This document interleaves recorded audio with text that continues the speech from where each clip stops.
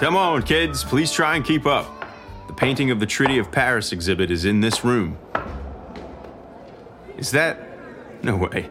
Mr. Bob, of course I'd run into you here. Well, hello, Zach. Oh, hello, kids. Class, say hello to Mr. Bob. He was my history teacher when I was your age. So, how funny is it that you came to the Philadelphia Art Museum on the same day that I had a field trip scheduled? It is such a small world, Zach. It sure is. Well, I saw that the museum had on loan from the Winterthur Museum in Delaware the signing of the Treaty of Paris painting for a short amount of time. And since we've been talking about the Revolutionary War a lot lately, I thought I'd come see it for myself for the first time. You know, because I'm retired and all, I got my daytime free. So this is the painting, eh? It really is unfinished. Do you know the story behind the painting and why it's unfinished? There's a pretty cool Philadelphia connection to the painting, too. Philly connection?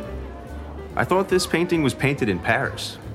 Yes, but the story goes...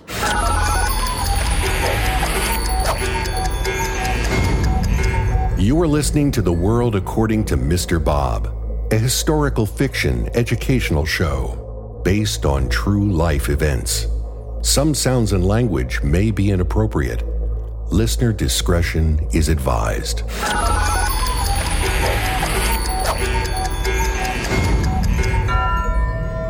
The day is September 3rd, 1783, at the Hotel York in the heart of Paris, France. After many months of negotiations, today is the day that both sides agree to all terms and put their names in ink. Today is signing day. The delegates from the United States are John Jay, 6th President of the Continental Congress and the first United States Minister to Spain. John Adams, the first United States Minister to the Netherlands. Henry Lawrence, the 5th President of the Continental Congress. Ben Franklin, the first minister to France and Sweden, and his grandson and personal secretary, William Temple Franklin. Representing King George III and Great Britain are David Hartley, Member of Parliament, and Richard Oswald, Peace Commissioner for the British government. The American delegates arrived early because Franklin and his grandson have yet to pose for the official painting, depicting the signing of the treaty. The artist turns out to be a familiar friend to Ben Franklin.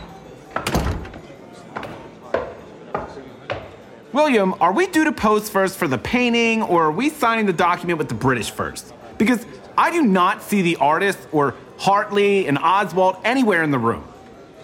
Well, Grandpa Ben, nothing specified in the Daily Planner. I'm sure we will do whichever first. Besides, I'm sure Mr. Benjamin West will need some time to set up his paintbrushes. Mr. Adams, did you say the name Benjamin West? Yes, I did, Mr. Franklin. He has been painting the official picture of the signing of this treaty to mark this historical event. Mr. Jay and Mr. Lawrence have been posing for Mr. West for a couple of hours and days now. He is a very nice guy. Says he's originally from Philadelphia. Oh my word, Ben West! Do you know him, Grandpa? I do, William. I've known Benjamin for, well, it has to be at least 30 years now. I've been following him crafting his art his whole career. Ben used to stop by the print shop to buy some ink. I would give him a job. He'd name me the godfather of his second son. Wow, what a small world. It sure is, Mr. J. Well, if I remember correctly, Mr. West still has to paint the delegates from England as well. Isn't that what you remember, Mr. Adams? Yes, correct, Mr. J. Mr. West has a lot of work still to do. What timing? Oops. Oh dear. I got paint all over the floor. Oh. Hello, everybody. Nice to see everyone again.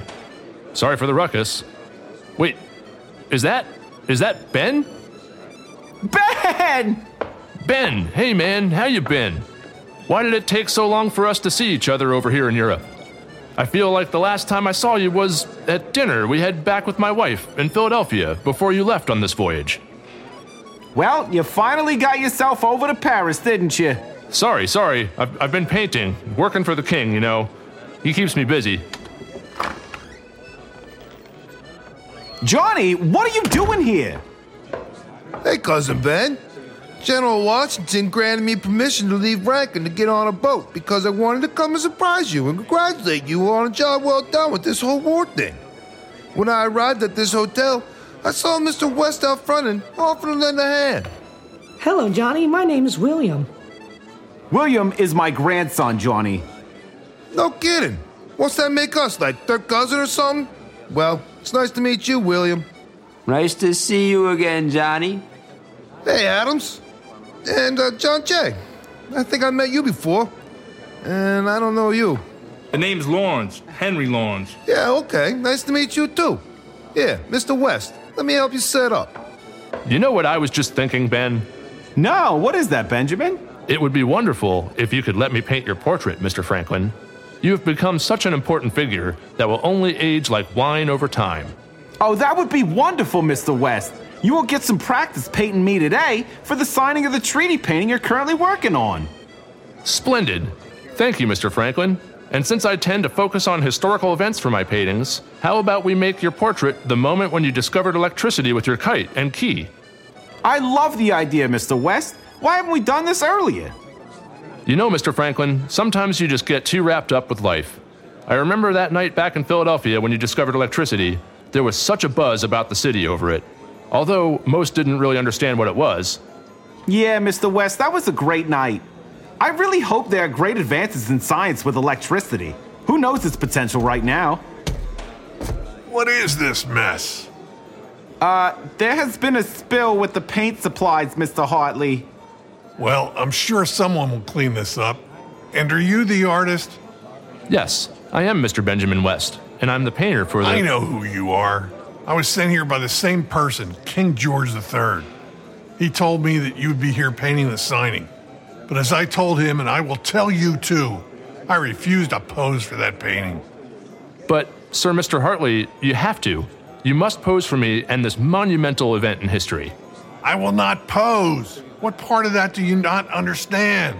I'm here to sign the treaty to end the war. That is it. Mr. Hartley, please try to reconsider. This is going to be a very important painting. Mr. Franklin, the King and Great Britain just lost this war. Something that never happens. Why would I want to celebrate and have history permanently remember me with this painting? Well, Mr. West, I guess you will just have to figure something out since you already begun the painting. If Mr. Hartley doesn't want to pose for my painting, then I will just leave the British side of the signing table blank. That should send the right message. I don't give a damn what message you send, Mr. West. I am here to sign this treaty, and that's all I'm doing. Now, can we get this over with? Very well. My grandson and I will pose after we are done signing. Well, gentlemen, with my signature, the war is officially over.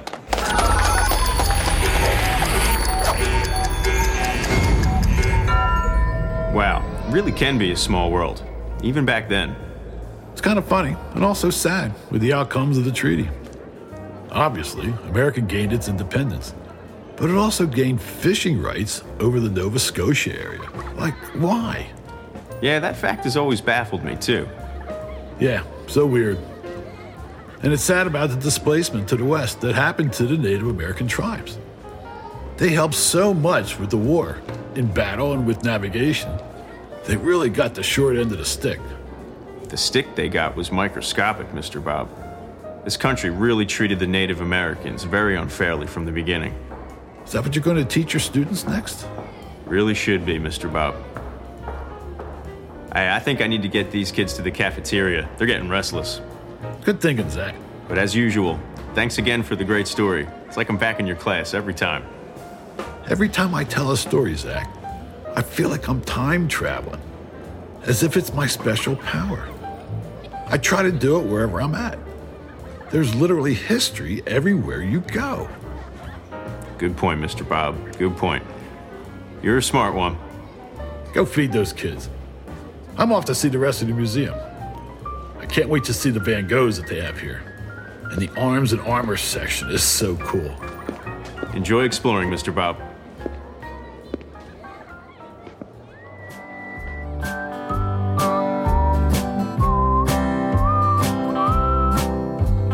The World According to Mr. Bob is created, written, and produced by Bob Staniszewski and Adam Staniszewski, with associate producer Zach Kennedy. Recorded and mixed at Crooked Lane Sound in Cherry Hill, New Jersey by audio engineer and sound designer Adam Staniszewski. Episode number 10, the final episode of Season 1, is titled The Treaty of Paris. It features Craig Kaufman as Benjamin West. Mike Jensen plays David Hartley, and Brett Slavin performs Ben Franklin. Mr. Bob's graphics were designed by J.R. Farrell at Promotional Graphics, Doylestown, PA. The theme songs are provided by Silent Partner and Ease Jammy Jams. For a full list of character and musical credits, please check out our website, theworldaccordingtomrbob.com. And while you're on the internet, please follow our Facebook page for updates. Hit the like and subscribe button on our YouTube channel. If you want to advertise or sponsor the show, please email us at worldofmrbob@gmail.com. Or to support Mr. Bob, PayPal him at worldofmrbob. Mr. Bob would greatly appreciate it. I'm Danielle Byrne, announcer extraordinaire. Thank you for listening, and please tune in to the next exciting episode of The World According to Mr. Bob. This has been a Moon Ranger production.